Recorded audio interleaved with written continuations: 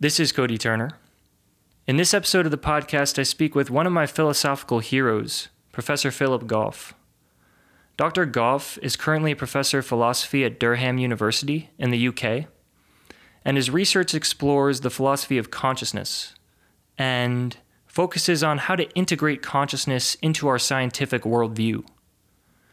In recent years, Professor Goff has become a leading proponent of a position in the philosophy of consciousness called panpsychism, which holds that consciousness is fundamental and is a ubiquitous feature of the physical world. I'm a huge fan of panpsychism, full disclosure, and I speak with Professor Goff about the view in this episode. A lot of the conversation involves kind of high-level philosophical jargon that might be inaccessible to the average listener who isn't acquainted with the relevant philosophical literature. So I thought it might be helpful just to briefly describe some of the concepts that are operating in the background of our conversation. This isn't scripted, and I'll try to be as short and simple as possible here. So first, I thought it might be appropriate just to define the term consciousness. People use this term in a myriad of different ways in the philosophical and scientific community. In the sense that we're using the term, it can be defined as follows. An entity is conscious if and only if there's something it's like to be that entity from the inside. Or you might think about it in terms of points of view. An entity is conscious if it possesses a subjective point of view on the world, right? So a bat, for example, is conscious if there's something it's like to be the bat from the inside, or if it possesses a point of view. Or you can almost think about it in terms of sentience, although some philosophers might object to that characterization, right? But if an entity has the capacity for subjective feeling or sentience, then it's conscious. And consciousness is such an interesting phenomenon to study because it's still fundamentally a mystery. We still, as a species, don't understand what the nature of consciousness is. So in philosophy, there's this distinction between what's called the easy problems of consciousness and the hard problem of consciousness. And I want to briefly just articulate this distinction, because I think this is really important. So the easy problems of consciousness are those problems that are explicitly about behavior and functioning in the brain, which is to say, those problems that are about the objective mechanisms of the cognitive system. So some easy problems of consciousness might include explaining how we're able to discriminate sensory stimuli in the environment, or explaining how we verbally express the contents of our internal states, or explaining how we integrate information from different perceptual inputs. All of these are easy problems of consciousness because they all ultimately denote different kinds of behavior and functioning in the brain, which means that explaining them is really just a matter of identifying objective mechanisms that occur in the brain. Now, to say that these problems are easy isn't to say that they're easy to solve from a scientific point of view, right? So neuroscience hasn't made a lot of headway on a lot of these so-called easy problems of consciousness. But they're denoted as easy because there's nothing inherently mysterious about them, right? We can understand, given the current procedures of neuroscience, how we could go about solving these problems in the future. But the same can't be said about the hard problem of consciousness. So the hard problem of consciousness can be posed as the following question. Why is there something it's like from the inside to be a brain? Now, what makes the hard problem hard is that it doesn't seem to be a problem about behavior or functioning, right? It seems like we could solve all of the so-called easy problems of consciousness and still have no idea why there's something it's like to be a brain. Why don't all of these neural mechanisms in my brain just take place in the dark, in the absence of any subjective experience? Why are the lights on as opposed to off? That's one way you could kind of summarize the question. Now, we've thus far established correlations between conscious states and brain processes, but we haven't discovered anything that has the character of an explanation, right? So we've explained how, or we know that when certain brain processes light up, I might experience the percept of red, for example, right? So that's a correlation between a neural state and a conscious state. But we haven't explained why that neural process gives rise to conscious experience. So this is the hard problem. And again, it's hard because it's difficult to see how even in principle, the standard mechanisms and procedures of neuroscience could solve it. Panpsychism constitutes a kind of solution to the hard problem of consciousness. And again, panpsychism is the basic idea that consciousness is fundamental and pervades all of reality. It says that consciousness is everywhere, in a sense. And this position acts as a kind of middle position or an alternative position to physicalism and dualism, where physicalism and dualism are kind of the two classic answers to the hard problem of consciousness.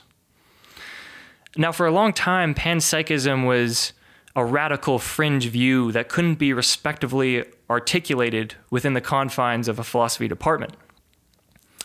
But over the last decade or so, there's been kind of what you might call a panpsychist revolution going on in philosophy, where panpsychism has now, I think you could say, entered the philosophical mainstream. And a lot of that is due to Professor Goff and the work that he's done on The View.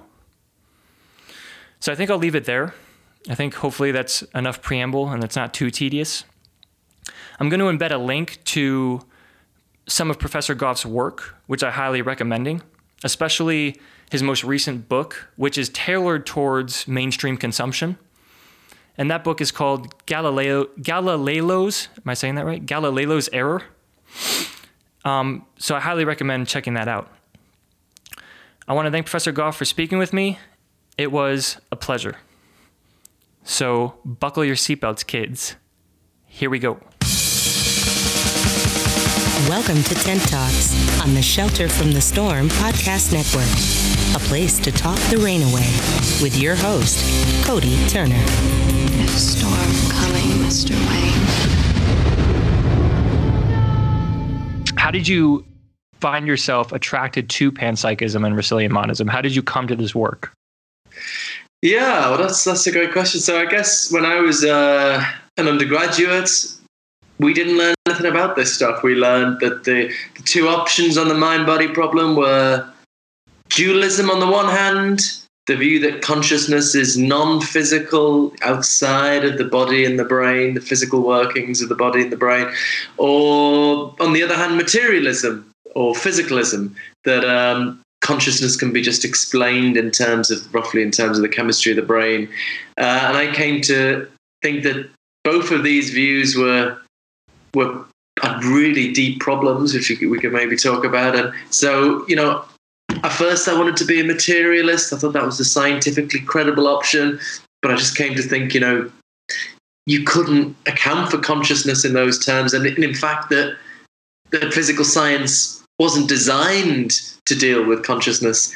And so then maybe I was a closet dualism for a while, but I eventually became kind of disillusioned with it and wrote my end of degree dissertation arguing that the problem of consciousness is just irresolvable. And I went off and tried to forget about it and, try to do something else.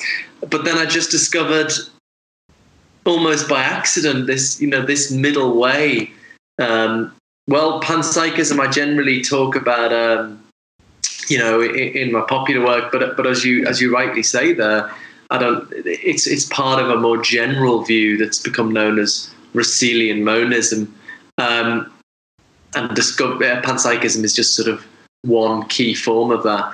And it was just discovering that just it seemed a kind of unusual view, but just seemed to avoid the deep difficulties that face these more conventional options. So that was just, had such an impact on me. Like, wow, there's this view that, the whole of the mind-body problem, as I'd seen it, was like, which is the worst view? And then you seem to have this view that just avoids all the problems. So that's what really, brought me back to academic philosophy and got me passionate about this topic. So Russellian monism is really what made me passionate about consciousness studies too, because it immediately struck me as a view that retains a respectable realism about consciousness while injecting consciousness into the causal nexus of the physical world. Could you just give the basic argument for Russellian monism and talk a little bit about why it's a reasonable alternative or a plausible alternative to physicalism and dualism? Yeah, that's a really nice way of putting it. And so it's called because it's inspired by certain stuff the philosopher Bertrand Russell wrote in the 1920s, specifically in his 1927 book, The Analysis of Matter. And, I think it's a kind of tragedy of history that it was forgotten about for so long. I think, for various historical reasons, like there was the Great Depression and the couple of wars, and one war is in between the wars, isn't it? And then you've got the kind of really anti-philosophy zeitgeist of the latter half of the 20th century, logical positivism and so on. And it's only kind of recently, since I was a graduate student, been rediscovered and is really causing a lot of excitement in academic philosophy. But yeah, so what's the core of it? I think there's a kind of negative bit and a positive bit. So that the negative bit is that the idea that physical science doesn't really tell us what matter is. And that seems a kind of strange thing to say at first. If you study physics, you seem to learn all these incredible things about the nature of space and time and matter. But what Russell appreciated, and I think which is pretty uncontroversial philosophy of science now, is that actually, for all its richness, physical science is confined to telling us about the behavior of matter, about what it does. So, physics tells us, for example, that matter has mass and charge, and these properties are completely defined in terms of behavior, things like attraction, repulsion, resistance to acceleration. This is all about what stuff does. And, because that's why physics is so useful, right? Because if you learn really rich information about what stuff does, you can manipulate the natural world and create incredible technology. And that's what's been so impressive about physics.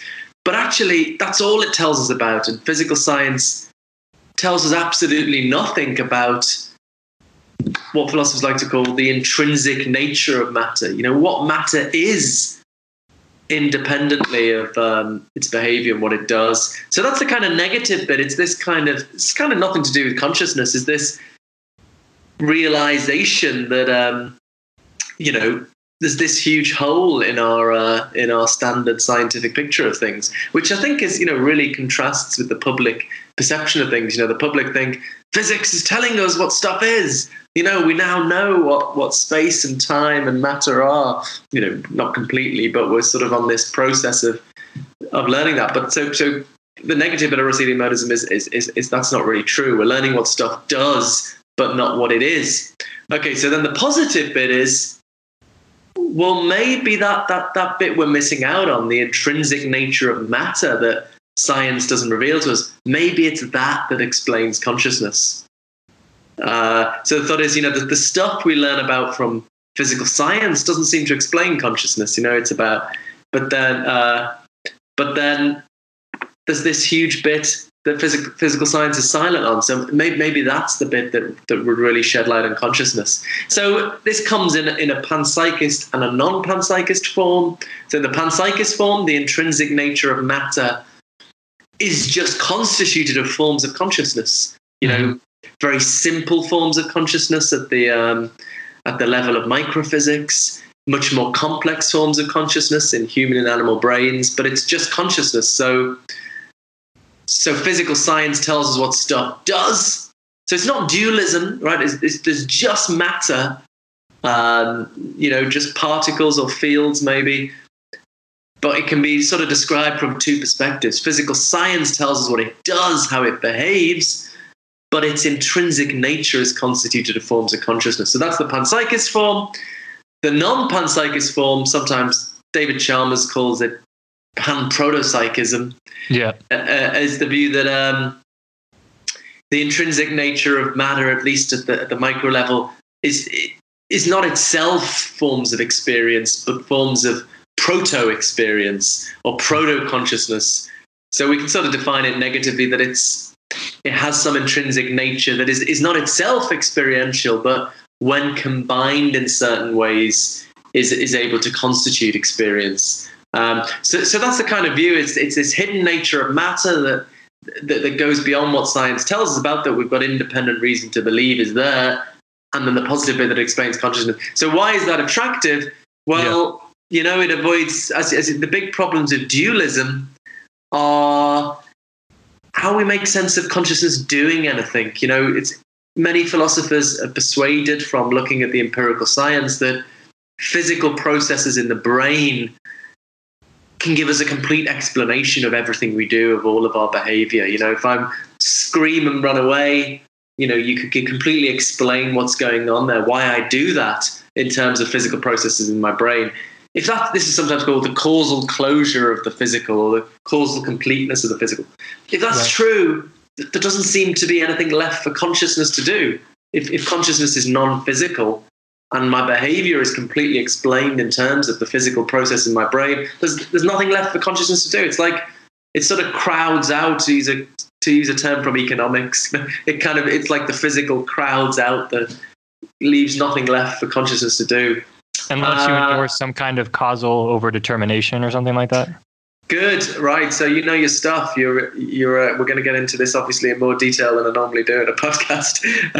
And I'll also, let me just say, I'll define like some of these things in the preamble. I didn't want to spend a lot of time like defining what phenomenal consciousness is. So I'll define some of these things to give a little like preamble. So maybe I'll move up a notch then. If it's difficult when it's something, I do academic stuff, and then I do a lot of popular level stuff, and then it's what are we aiming at here? Okay, so as you say, if causal closure of the physical is true, then let me take the example of me screaming and running away when I'm in pain.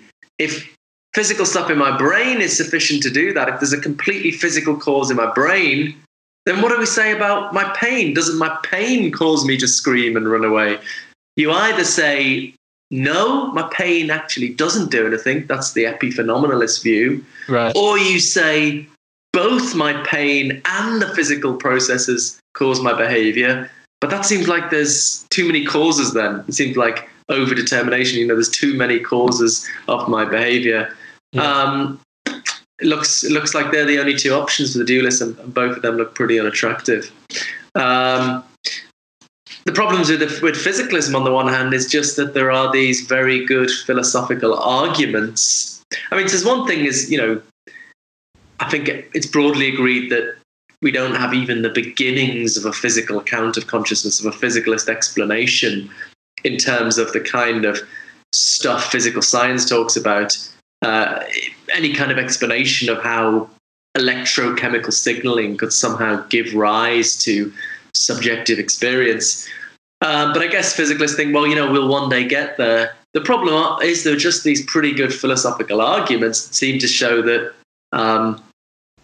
you just can't account for consciousness in those terms. Consciousness is sort of subjective and quality involving, whereas physical science is objective and quantitative, and it's just the wrong sort of thing, the wrong sort of category of information to try and explain consciousness in terms of. So we've got this problem, these deep problems of dualism and with materialism. Russellian monism just avoids both of these quite elegantly. It avoids the causal closure worries because, according to Russellian monism, consciousness is part of the physical world. It's not what physical science tells us about, but it's because physical science just tells us about behavior, but it's part of the intrinsic nature of physical stuff. So, there's physical processes in my brain cause my behavior, cause me to scream and run away when I'm in pain.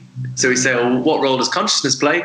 The Russellian monist says that's fine because consciousness is the intrinsic nature of the relevant physical processes. So, we avoid that problem, and we avoid the problems of physicalism because those arguments are aimed specifically at attempts to explain consciousness in the terms of physical science, perhaps in the terms of neuroscience or cognitive science. There seem pretty good arguments that you can't account for consciousness in those terms, but the Russellian monist isn't trying to do that. It's trying to explain consciousness not in terms of the behavioral stuff that physical science talks about, but in terms of the intrinsic nature of the physical that underlies that. So it's sort of, I like David Chalmers has this term for it. It's the spirit of dualism. Sorry, the spirit of dualism, but the letter of materialism. And it's kind of got the good bits of both. And so, yeah. So I've always found, like for me, in coming to this view, I've always really found the hard problem of consciousness extremely persuasive. And in fact, that's actually how I got into philosophy, right? Like why are all these brain processes just taking place in the dark? How does dull matter give rise to technicolor experience? Yeah. Just like you said, we've established correlations, but no explanations. And I always, like you said, I found dualism very clunky. Like you have this separate plane of consciousness kind of over and above the physical world. How do these things causally interact if we're assuming the world is causally closed?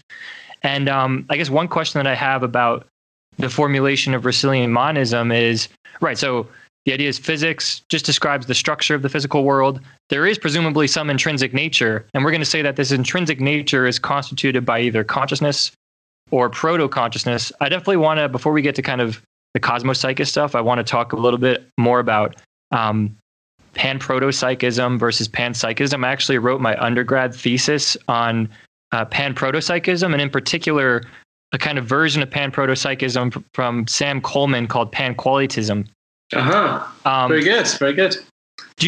But in just people objecting to Russellian monism, how many, are there a lot of people that will just reject the idea that there has to be an intrinsic nature to the physical world and that it could just be dispositions all the way down? Yes, there are. There are a lot of, that's a very common thought. And for example, a lot of people at my university, Durham, defend this kind of view. My colleague Stephen Mumford is quite prominent. So the Russellian monist starts off saying, oh my God, physics just tells us about what stuff does. It can't be the full story. But someone like my colleague Stephen Mumford would say, well, if physics just tells us what stuff does, maybe that's all there is. So, once you know what an electron does or how it's disposed to behave, you know everything there is to know about it. So this is sometimes called pan-dispositionalism, that all fundamental properties are dispositions. So dispositions are things like, fragility is a disposition, something's fragile if it's disposed to break, or flammability, something's flammable if it's disposed to burn. But the idea would be, that the basic properties are the dispositions we find in physics. So physics characterizes mass in terms of, gravitational attraction and resistance to acceleration. The idea would be that's all there is to mass. That's what mass is. It's just completely defined in terms of how it's disposed to behave. So this is one common response here.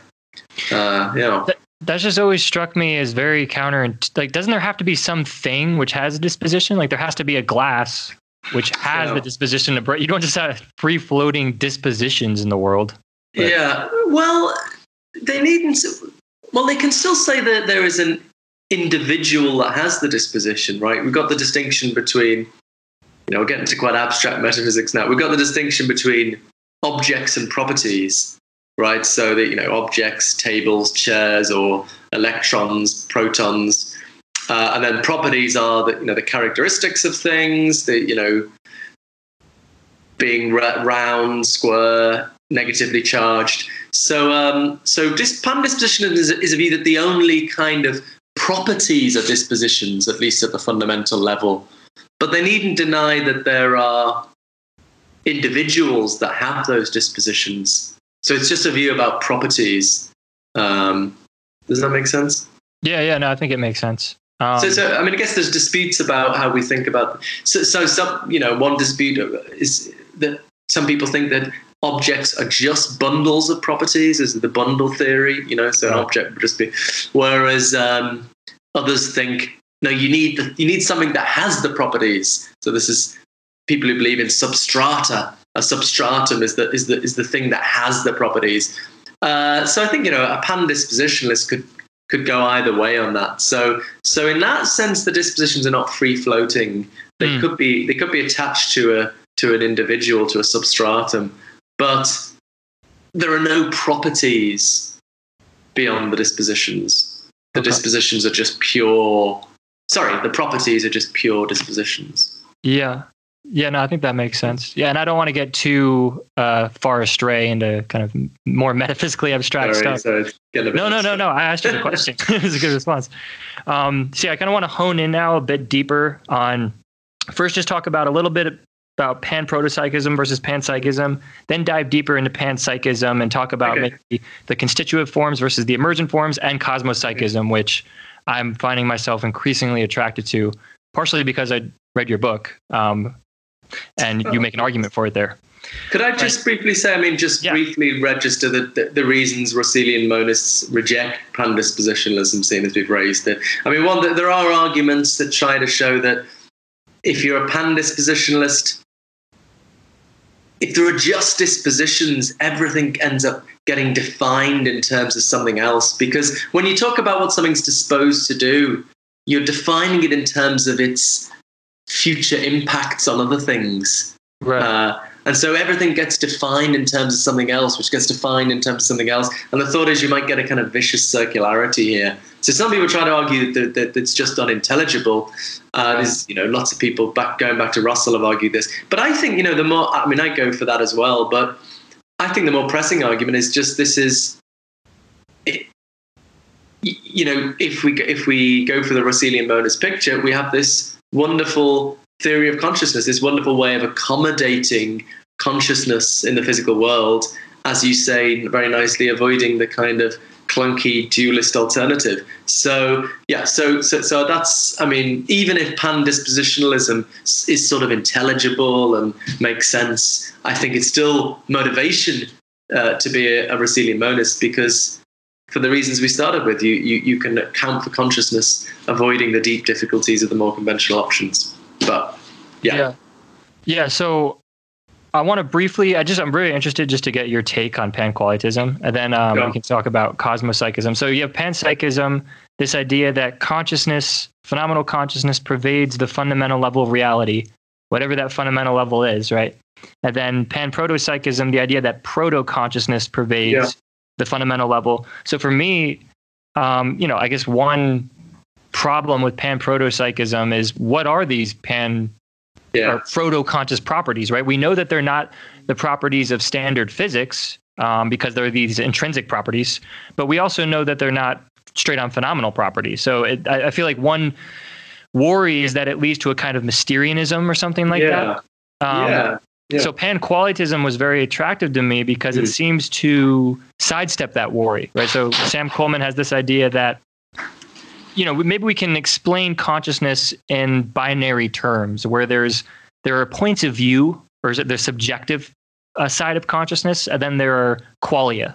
So qualia would be kind of like the sensory properties that figure in my conscious experience, like the redness, the hedonic redness of a tomato or something like that. So that's one way of thinking about consciousness. There's subjectivity and there's qualia. And panqualitism says, well, the proto-conscious properties are unexperienced qualia. So you have qualia in a very realist sense that exists at the fundamental level, but without the subjectivity. And so there's the fact that it avoids Mysterianism as to why I find it attractive. And there's also the fact that it seems to avoid the subject combination problem. How do you get small points of views into larger points of views? And, we can bring the combination problem into the picture. But I just really am this might be like arcane to the audience. I don't really care. I just really am interested in getting your perspective on this position here. I thought you put it very nicely, the attractions of the view. And I'd endorse everything you say. It's a very interesting view, and Sam Coleman's defended it very well. He's a friend of mine, and, I think it's a position we should take very seriously. He's working on a book at the moment. I'm looking forward to that coming out, called on the unconscious more generally, as well. He thinks that the mind is much less unconscious mind is much more important in human mentality than we've previously appreciated. But so as you say, it potentially avoids this worry with panprotopsychism that we we don't know what the hell this stuff is. This, this stuff that goes beyond what science tells us about. How can we access the nature of matter? And it provides a positive candidate of what that intrinsic nature might be. I mean, I suppose, I can't remember exactly what I do talk about this in my academic book, Consciousness and Fundamental Reality. I can't remember what I was saying. But, I mean, I guess I have the, two standard objections.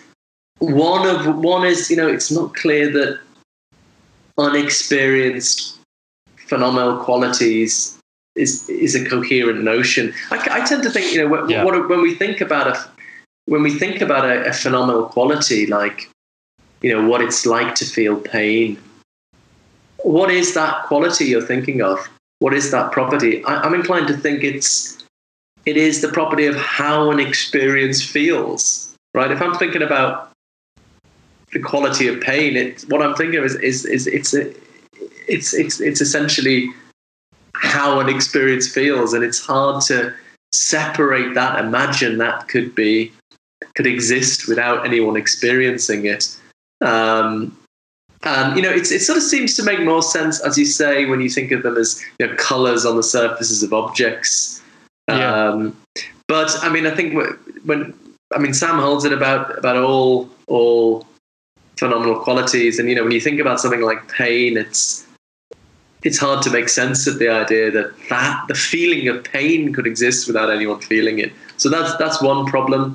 But I guess the other standard view is that we seem to be led to, there's something like the same kind of problems that the physicalist faces.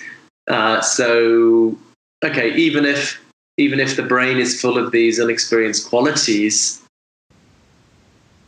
how do we put them together to make experience? How do unexperienced qualities add up to make experience? There seems to be a very big gap there, and you might think we face the sort of conceivability argument that faces the physicalist. The physicalist says, the worry about physicalism is it seems completely conceivable that we could have all the physical processes going on in the brain without any experience. That seems to be true also of panqualityism. It seems, okay, we could have all the physical processes, all these unexperienced qualities, but no experience. Why should complicated arrangements of unexperienced qualities add up to experience? So those two worries about it.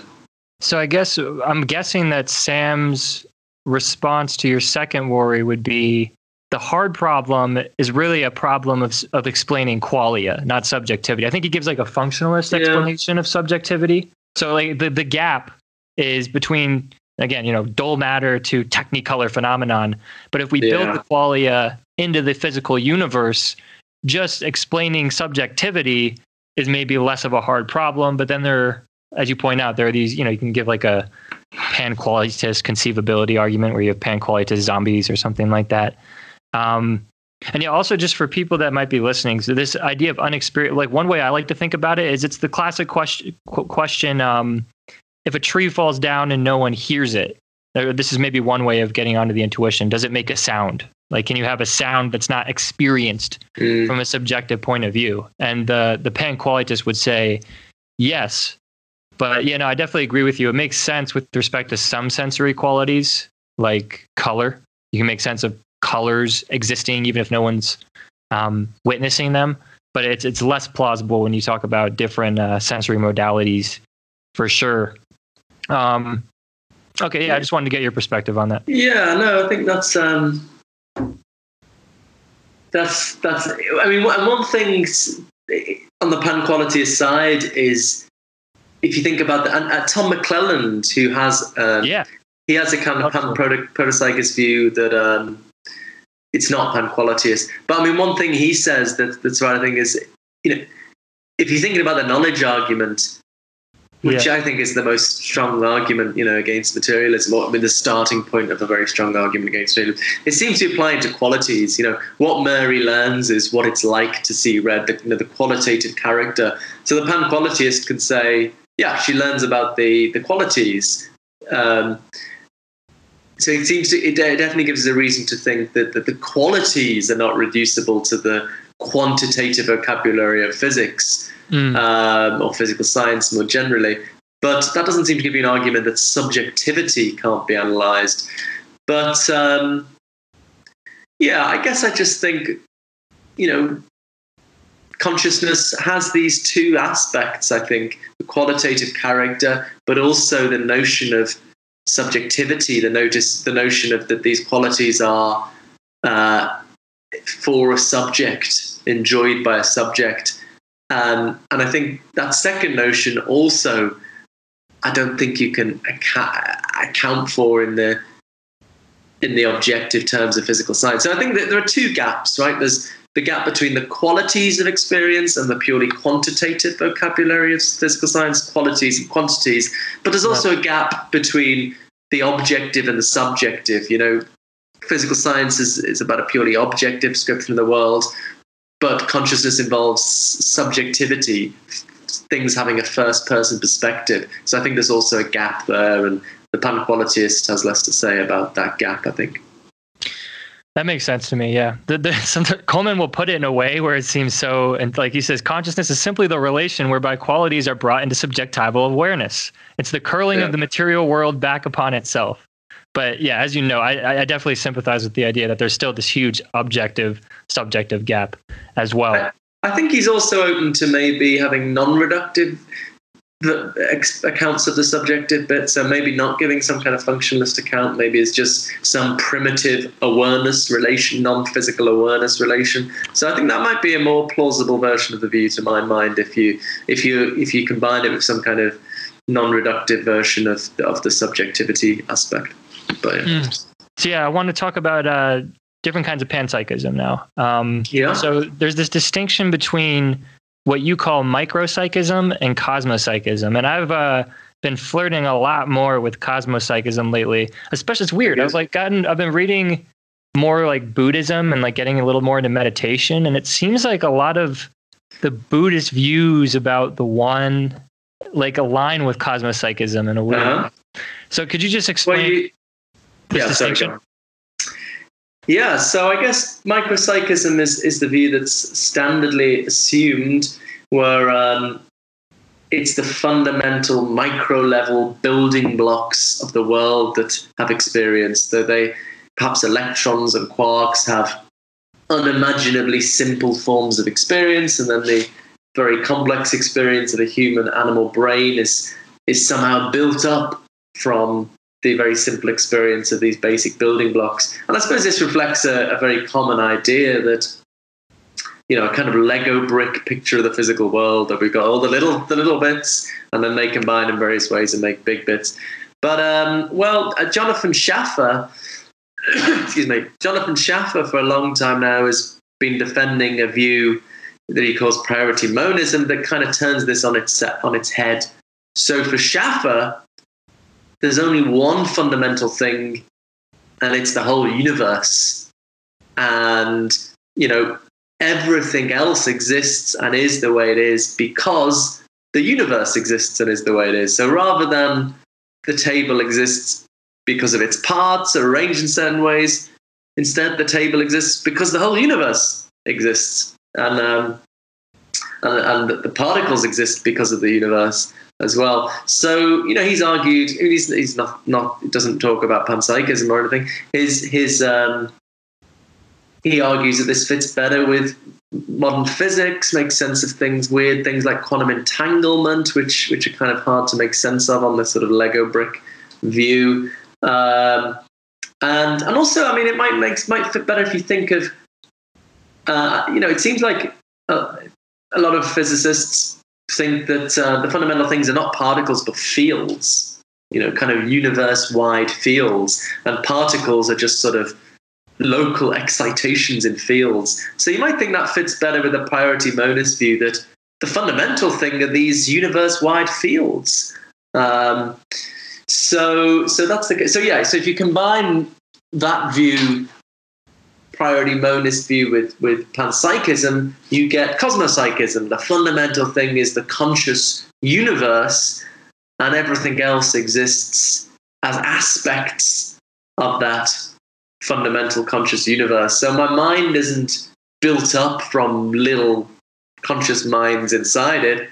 Rather, it derives its existence as an aspect of this more expansive conscious mind that is the universe. And incidentally, if you're interested in connecting it to Buddhist stuff, Itai Shani, who's actually a prominent defender of cosmopsychism, he also links it to some spiritual, mystical kind of views, but in a quite sophisticated way. So, oh, nice. Yeah, for me, I mean, if you're talking with someone who's not favorable towards panpsychism, they're going to give you the incredulous stare no matter what view you give them. But I don't know. For me personally, and I want to get into the combination problem and all that stuff. It's just it is more intuitive to me, like to suppose that the universe is conscious and our individual consciousnesses are just aspects of this one universal consciousness. So our points of view maybe aren't as metaphysically distinct as we would pre-theoretically suppose. That seems more intuitive to me, especially like after meditating, you can really start to convince yourself of it. Then to suppose that, like, okay, if the universe is built up of these like fundamental quirks or whatever we want to say, each of these quirks has a little what its likeness. So I don't know. Yeah, it's definitely more intuitive. Yeah. But one of the main problems for panpsychism is what's called the combination problem, which I already kind of briefly brought up. And there's a similar problem for Cosmos. So the combination problem, and you can correct me in my formulation if you have a different way of formulating it, but it's like, okay, you're saying consciousness exists at the fundamental level and it's built up from my consciousness, right? My macro consciousness is built up from all these little consciousnesses. So how do these tiny points of view and consciousnesses combine to yield my unified consciousness? So there's this combination problem for panpsychism or micropsychism. And then cosmopsychism is kind of like the opposite problem. It's like, okay, you're saying we're all aspects of this universal consciousness, but how does this one universal consciousness decompose into our points of view? I think is it Gregory Miller? I think he calls it the decomposition problem. Maybe I'm getting that wrong. I think people argue over the terminology. I think people call it the decombination or decomposition or fragmentation. I don't know. So people fight over the term. They want to own the terminology. Yeah. So the article that I was reading of yours prior to this was the article called? You're arguing in favor of cosmopsychism. It just came out in the new handbook of panpsychism. Oh, yeah. So could you just give your basic perspective on the combination problem and the decombination problem and why you think cosmopsychism is better equipped to solve it? We can get more into the weeds as we go. Yeah, so there's different ways of... I mean, I think you did a really good job of giving the basic intuitions that there's in both of these views, that there's a problem of how little conscious things are supposed to add up to a big conscious thing, or how a big conscious thing is supposed to fragment into little conscious things. But there are various arguments to try and make these problems more concrete. So, one way I've tried to press it is, with a conceivability worry. So we're back to the same worry with panqualityism. It seems you can, for any collection of conscious particles, you can, no matter how complex their arrangement, you can conceive of those complex conscious particles existing without forming any conscious whole. So the kind of, you can imagine kind of, if your listeners know about zombie arguments, you can imagine a kind of zombie argument where it's just that the little bits of the zombie are conscious. So we got a physical duplicate of a human being. All the little bits of it are conscious, but there's no consciousness corresponding to the whole or the whole brain. So that's one way of putting the combination problem against micropsychism. But I think that applies equally to cosmopsychism. I think David Chalmers has made that point that, you can conceive of a conscious universe without any parts of it being conscious. So just at that level, I think the problem is the same. Sorry, I'm coughing a bit. I mean, I guess what's bothered me for a while is a slightly different problem. I think I call the phenomenal analysis problem or something, that consciousness doesn't seem to admit of analysis. I mean, contrast it with something that obviously does admit of analysis. Like I always give the example of a party. Right. What is it for there to be a party? Well, it's for people to be dancing, drinking, having a good time. It's hard to put it precisely, but you can clearly analyze what it is for there to be a party in more fundamental terms. And I kind of think where you've got reduction from big to small, you need to give some kind of analysis to bridge the gap. So once we know that what it is for a party to exist is for people to be having a good time, then we can make sense of how a party is grounded in, people having a good time. So where you can give an analysis, I think that is what you need to give a kind of top-down reduction. Whereas I think I suggest in the Cosmopsychist case, there's a very different model of reduction which I call grounding by subsumption, where something is, and I try to give some examples of this from various areas of philosophy, where something is subsumed in a more expansive reality. And you might think conscious experience itself is like this. You think, my conscious experience has, various aspects. My color experience, my sound experience. But, I mean, you might think my whole experience is just a kind of bundle that's built up from those, like, atomically. But it's also quite intuitive to think, actually, what is more fundamental is the unified whole. And these aspects of my experience, like my visual experience, my sound experience, are sort of abstracted from the more basic unity of the whole. So in the Cosmopsychist picture, you might have there's the whole universe is a sort of fundamental unity, and our conscious minds are sort of partial abstractions from that unity. So I think it's a very different model of grounding. And it's one that doesn't seem to require analysis. I didn't talk about analysis there. So consciousness doesn't seem to admit of analysis. And, it doesn't seem to be, I didn't actually explain why that is. I mean, just to put a point very intuitively, there's complicated arguments here, but just to point very, very intuitively,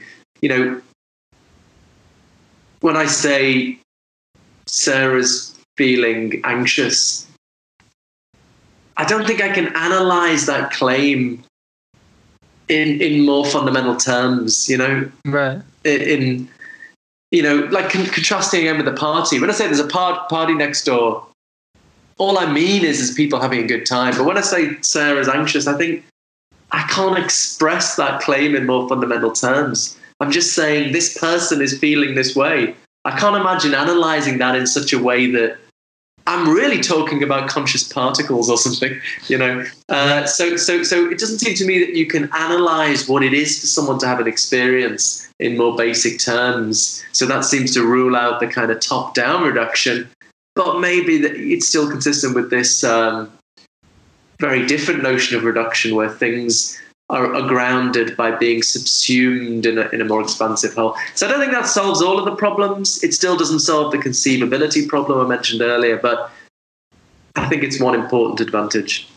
Yeah. So I should say, when we're talking about the combination problem and the decombination problem, we're really just talking about constitutive forms of panpsychism versus, so there's this distinction, just for the listeners, between emergent panpsychism and constitutive panpsychism, where constitutive panpsychism says that our consciousness, what you call O consciousness, is grounded in or constituted by the fundamental consciousness, where constitution is seen, it's cashed out in virtue of language, right?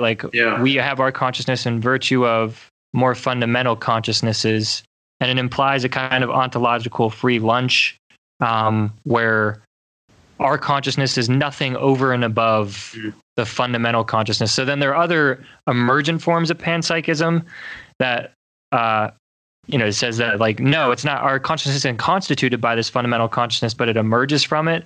But for reasons that you discussed and that I think I agree with, that kind of faces a lot of the same problems as dualism. So Yeah, I guess I don't know if it was worth just spelling that out, but yeah. I mean, one analogy I give. So think about the party. The party is people having a good time makes a party, but it's not like the party is this extra thing that sort of floats above their heads. All it is for there to be a party is for people to be dancing, drinking, so on. But then I contrast that with another analogy. Imagine wizards doing a kind of ritual dance, and that brings into being a spirit that sort of floats above their heads.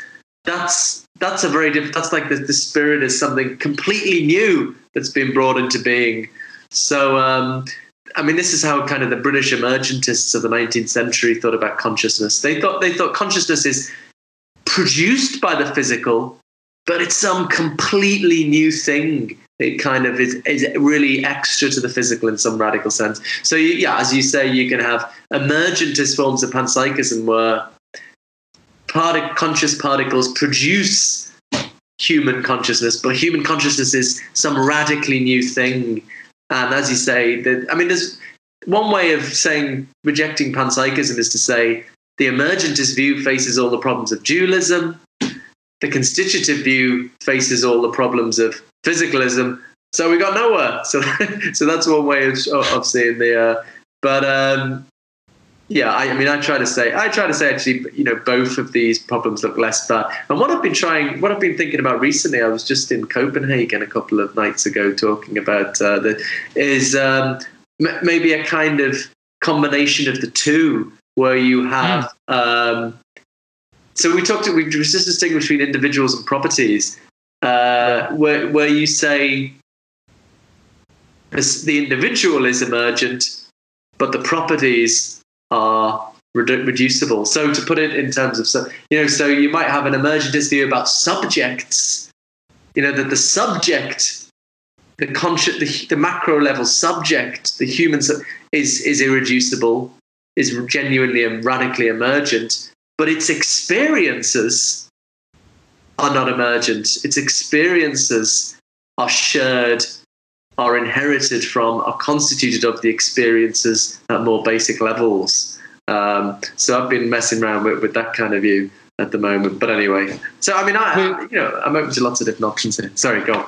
Would that could one argue that kind of view, which combines both the constitutive and the emergent, that it faces both problems of the emergent and the constitutive? Why think that it avoids both?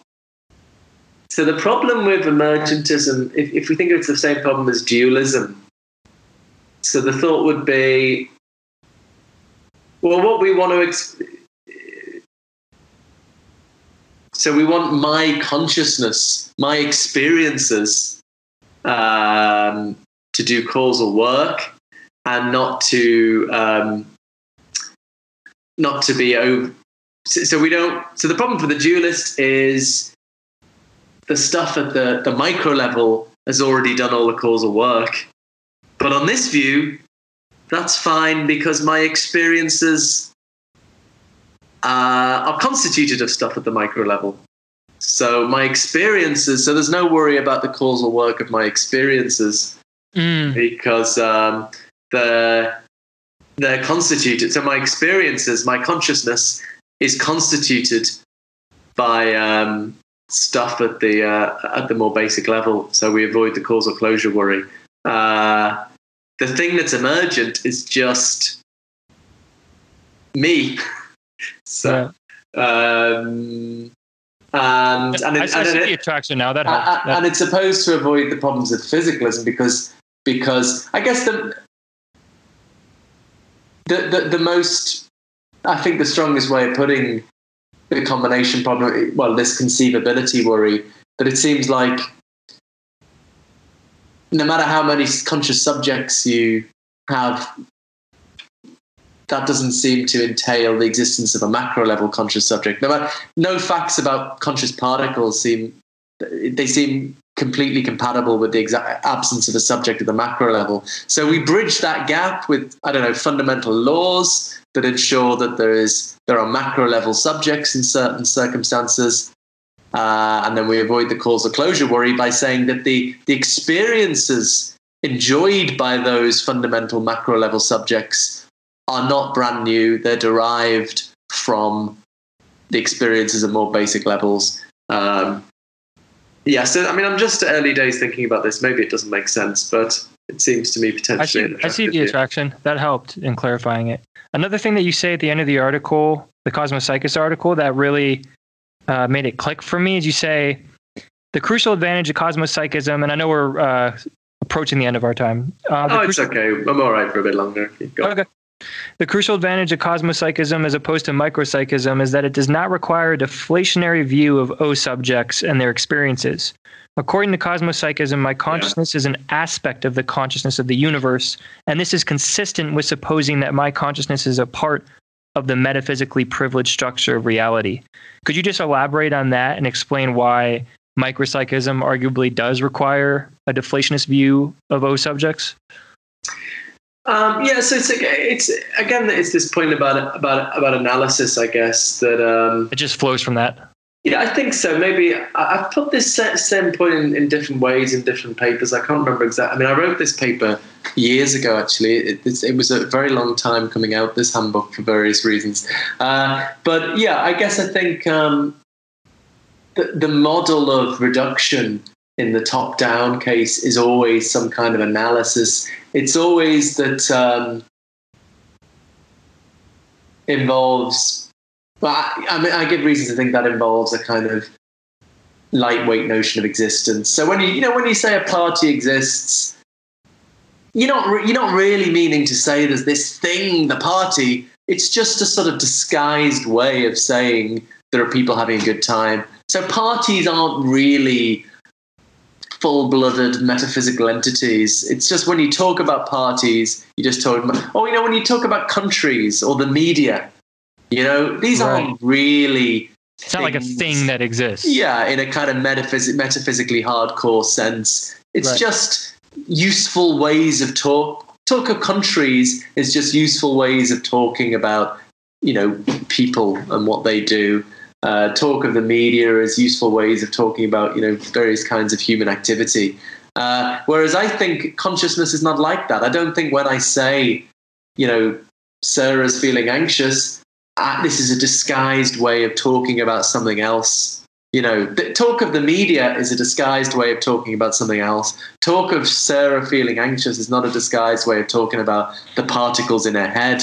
I'm talking about Sarah and her anxiety, and that's the bottom line of the claim. So I want to say, in some sense, consciousness is irreducible. But I also think there's maybe scientific reasons to think it's not fundamental. So this is the kind of paradox. We've got kind of, I think, philosophical reasons to think consciousness is sort of irreducible. It can't be analyzed in more fundamental terms. But then we've got scientific reasons to think it's not fundamental. And so this is, so I've explored a couple of ways of squaring that circle, as it were. One is this idea that, okay, it's not fundamental, it's irreducible, but it's not fundamental in the sense that it's grounded by being subsumed in a more expansive entity. That's the cosmopsychist version, or the thing I'm playing with now, that, one bit of it's fundamental and one bit isn't, so... Right. The individual is fundamental, but its properties are not fundamental. So yeah, that's I've never thought of it that way. That's kind of helpful to me to see there's a consistent thing there of and different panpsychists. I think Luke Roelofs is he's more real reduction. He says if he wasn't a panpsychist, he'd be a physicalist. He's really trying to go for a strongly reductionist picture. Hedda Hassel-Merck on the other side I'm sure she'd be a dualist if she wasn't a panpsychist. I think she's more for the kind of consciousness is irreducible. And I guess I feel like I'm in the middle. I'm trying to find ways in which, in one sense, it is reducible, in one sense, it isn't. So, I really find that intuition, or just that claim, compelling. That you don't have to endorse a deflationary view of O subjects on cosmopsychism. They're aspects of the fundamental consciousness, whereas you might have to on micropsychism. What do you think, as one of the leaders in the field of this proposed position, how is the panpsychism revolution going? How effective is it right now? I constantly see you on Twitter fighting these battles with the old guard physicalists. What's your sense as to how, is this really a revolution that we're in right now, or is this kind of just like a fringe group of academics that are trying to make some noise? Like, what's your sense of how things are going? I think it's going really well, and I think I think we're finding, not only because so much has changed. This view was, you couldn't publish in this view 10 years ago. When I started applying for academic jobs, people said, a couple of well-meaning professors said, maybe don't talk about the panpsychism. But now, it's taken very seriously. I've got, graduate students from all over the world coming and studying with me, and and we're finding scientists taking it seriously. We've got a Scientific American. I think the English equivalent of that is about to do something on panpsychism. We've got, it's getting, and we've got, integrated information theory, proponents of that, enthusiastic about panpsychism. That's also, in the area of neuroscience. But, what I've noticed recently is kind of a lot of anger, like on Twitter. It's funny. It's gone from laughter to anger. Panpsychism used to be laughed at. Now it's just like real anger and real. That's because they know they're threatened. Well, I guess so. A couple of weekends ago, I had to take a break. It was it normally doesn't bother me, these this stuff, but some real kind of abuse there, and sort of suggestions that this panpsychists are an abusive network or so. I don't know. Anyway, but so maybe I guess that does show it's having some kind of impact. I mean, I guess time will tell. But I'm more passionate about things a bit more generally. I mean, I suppose we've gone from the bigger picture on consciousness. We've gone from, you couldn't talk about consciousness for a lot of the 20th century. It was seen as a taboo topic, not suitable for serious science, or, you couldn't publish if you were an anti-physicalist. I think from the 1990s, largely due to David Chalmers, people think of it as a serious scientific problem. But I think what still a lot of people, although they now take it as a serious scientific problem, I still think the very common reaction is, we just need to do more neuroscience and we'll crack it. And what I've been trying to get at in my popular work is, the philosophical underpinnings of the problem. The reason this isn't just another scientific problem, I've been saying a lot recently, consciousness is not observable. And this is one reason it's very different to other scientific problems. The whole, this is the point of connected to Galileo, that science was kicked off, and it was, in a way, it was designed to exclude consciousness. So it's not surprising that we end up with this problem. It's kind of built into how we set up science. So I think, my hope is people start to see this isn't just another scientific problem, and we've really got to rethink how we think about science. That's the more important thing for me, actually, more than the panpsychism. But it's so hard to do because I think so many people are really passionately attached to a certain kind of scientism, and such that it becomes kind of part of their identity. That this just idea of, this very kind of limited sort of experimental focused conception of science is the only way of answering matters, that you'd think we ruled out when we showed logical positivism was self-defeating, but it's still there, and it's still so much part of people's identity. But I think it's, I think it is changing, and that's a massive deal, because, just revolutionizes our understanding of what science is. So it's not surprising. It's hard to kind of break that, but it's exciting. Things are changing very quickly. Who knows where it's going to go? But there's definitely a lot happening at the moment. Well, yeah, what you just said dovetails with the last question that I was going to ask you, and you might have just actually answered it. But that's and this will be the last question. Do you think we'll ever reach a point where there is a consensus and that we really solve the hard problem of consciousness? Just, we'll in the future, we'll view consciousness like we used to view, like we now view life or something like that. Is it, I guess, what you just said kind of helped me. Is it just a matter of reconceiving how we go about doing science? So then maybe we could solve the problem of consciousness scientifically? Or do you think that this is always going to be a philosophical problem and we'll never come to a consensus on it? I'm very hopeful. So, I mean, the way a lot of materialists like to give the analogy to life, they say, we used to worry about life and then we realized it was not the, it was just another scientific problem. I mean, I don't think consciousness is like that for the reasons I've just given. I mean, I think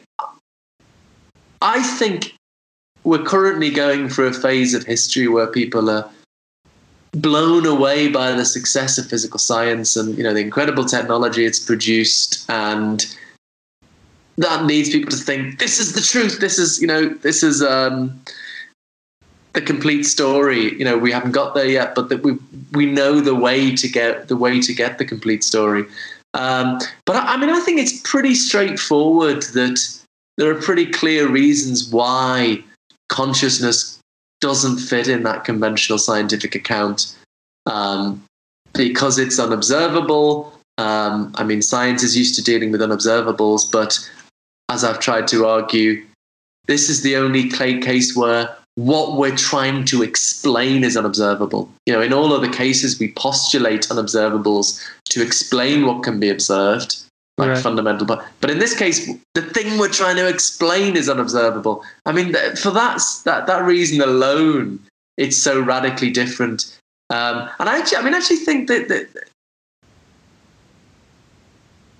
the majority view of philosophers is, well, maybe I won't go there. So I just think there are pretty straightforward reasons why it doesn't fit in the conventional scientific picture. And also, people like Daniel Dennett have completely appreciated this, and that's why they think it doesn't exist. But I think the public will never buy that. It's just the reality of feelings and experiences is just so evident. Yeah. So I think that the reality of consciousness is so evident, and it's ill fit with our conventional scientific approach is not that difficult to grasp. It's fairly straightforward. I really think there's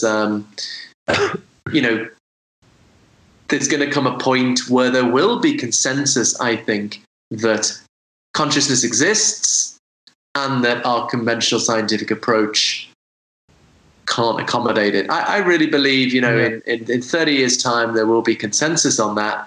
But that entails really a radically new way of thinking about science and the project of finding out what reality is like. And I mean, at that point, we'll be at first base, and we can start to, start doing metaphysics properly, which I don't think we've ever had in history a time where we've got mature natural science and people take consciousness seriously and understand what that implies. So, I think if we ever get to that point, I think we will start doing metaphysics properly. And I'm confident we'll get there, and things are moving very quick. So it looks promising.